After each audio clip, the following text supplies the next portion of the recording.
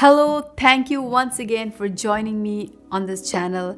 I've been reading all your comments and I'm so thankful to the Lord how these videos have been blessing you, and I hope that the Lord will continue to speak to you through these videos. Today I want to talk to you about the integrity of your heart. I want you to turn with me to the book of Genesis chapter 20.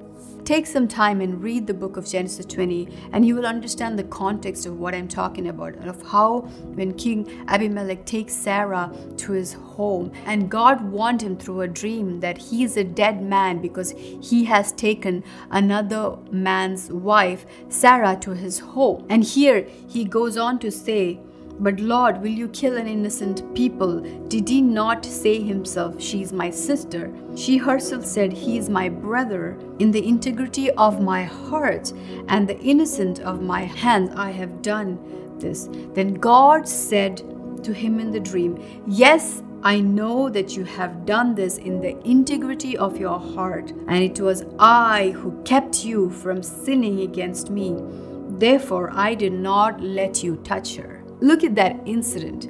Here, King Abimelech takes Sarah to his home, and God comes in a dream and warns him and tells him that you're a dead man because you have taken another man's wife. And here, King Abimelech is like, "But Lord, I did not do this.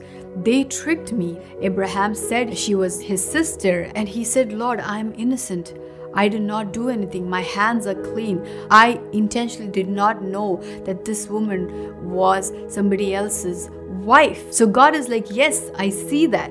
That is why I did not even let you touch her, because that woman does not belong to you. And because of the integrity of your heart, I have protected you from sinning." When people come and tell me, "Oh, this temptation is too strong that I can't resist it," that is not true, because if you desire in your heart that you don't want to sin, if you desire in your heart that you want to walk away, God has a million ways of speaking to you and stopping you and warning you. Throughout the scripture, you will always notice how when anybody was planning to sin, planning to make a wrong decision, God would always warn them beforehand, including Peter. Jesus told him that you would deny me 3 times, but he still ignored that and he still did it. I've seen so many people, God has warned them so many times, but their heart has become so hardened that they chose to ignore the voice of the Lord. But I tell you,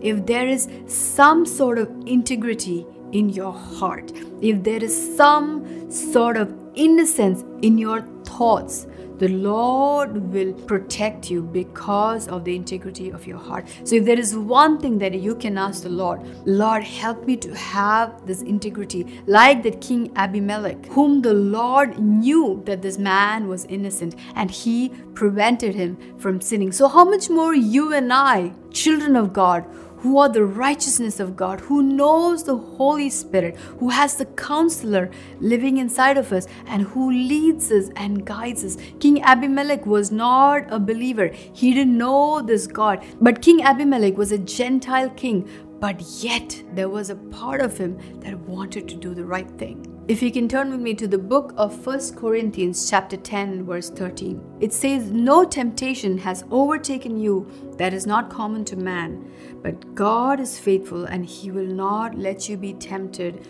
beyond your ability." He knows your ability to sin. He knows how much you can handle it. But with the temptation, he will also provide the way of escape that you may be able to endure it. There is no sin that you cannot escape. There is no sin under the sun that God has not provided a way for you to escape.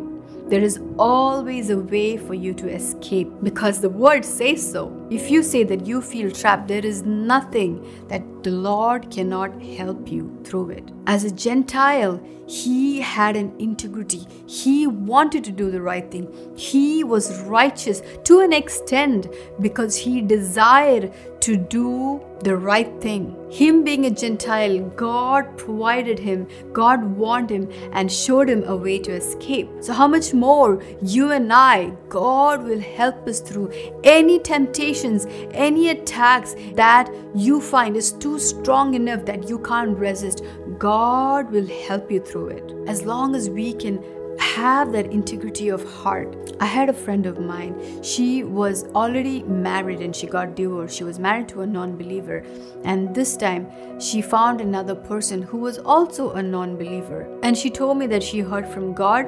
I didn't say anything to her, but I remember I had a dream, and in the dream I saw her married to this man, but she was going through the same sort of depression and loneliness that she was feeling in the first marriage, and it's almost like history was being repeated. So I shared the dream with her and I told her, listen, this is the dream that I see, and this is what I feel the Lord is saying, that you're making the same mistake and you need to run away from this. And I remember she was so defensive because she didn't want to accept it. It's almost like she chose to do what she wanted to do. And I said, okay, it's your life, it's your wish. I'm not going to interfere in that. Thankfully, she did not end up with that person. I was not in communication with her, but I found out that she finally did not end up marrying this person. And I was thankful to the Lord, whether it was through my dream or whatever ways, maybe God spoke to her, but she was able to respond to the voice of God, and she did not give in to the plans of the enemy. So many a times when people come and tell me, oh, God is telling me to leave this person, or God is telling me to leave the church, I'm like, okay, tell me why do you hear that? And then they come and tell me their dreams, and I'm like, oh my gosh, like how deceived can you be? Because it's almost like they want to interpret it in their way because they've already made up their mind. And it's almost like they want to believe these lies because you have made up your mind. You have allowed pride and offense and unforgiveness in your heart, and you have not protected your heart, and you have allowed these lies. And then even when God is trying to warn you, because your heart is so shut, you have rejected what God is speaking. And may we not be found in that case. May we be like Abimelech, whom God warned because of the integrity of his heart and how God preserved him and his family and his kingdom. And he was able to go to Abraham, and Abraham was able to pray and bring healing to that family. And Abraham was able to pray to God, and God healed his wife, and they were able to have children again because God had shut their wombs ever since he brought Sarah into the house. And here, if the king had not sought out to Abraham for prayers, then his guilt and punishment would have remained, even though it was unintentional. So, child of God, that also shows that there is hope for you. No matter how much of a sin that you have committed, maybe intentional or unintentional, there is nothing that the Lord cannot forgive you and cleanse you from. Now we can boldly go to the throne room of grace,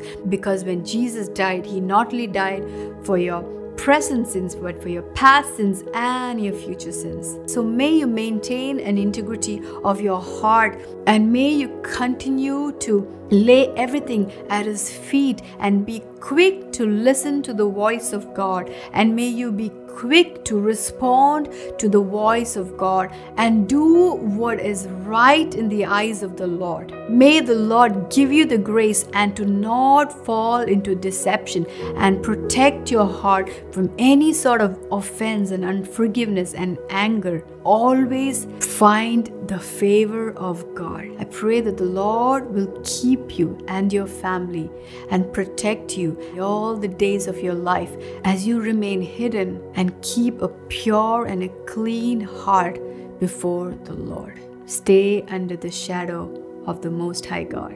God bless. Shalom.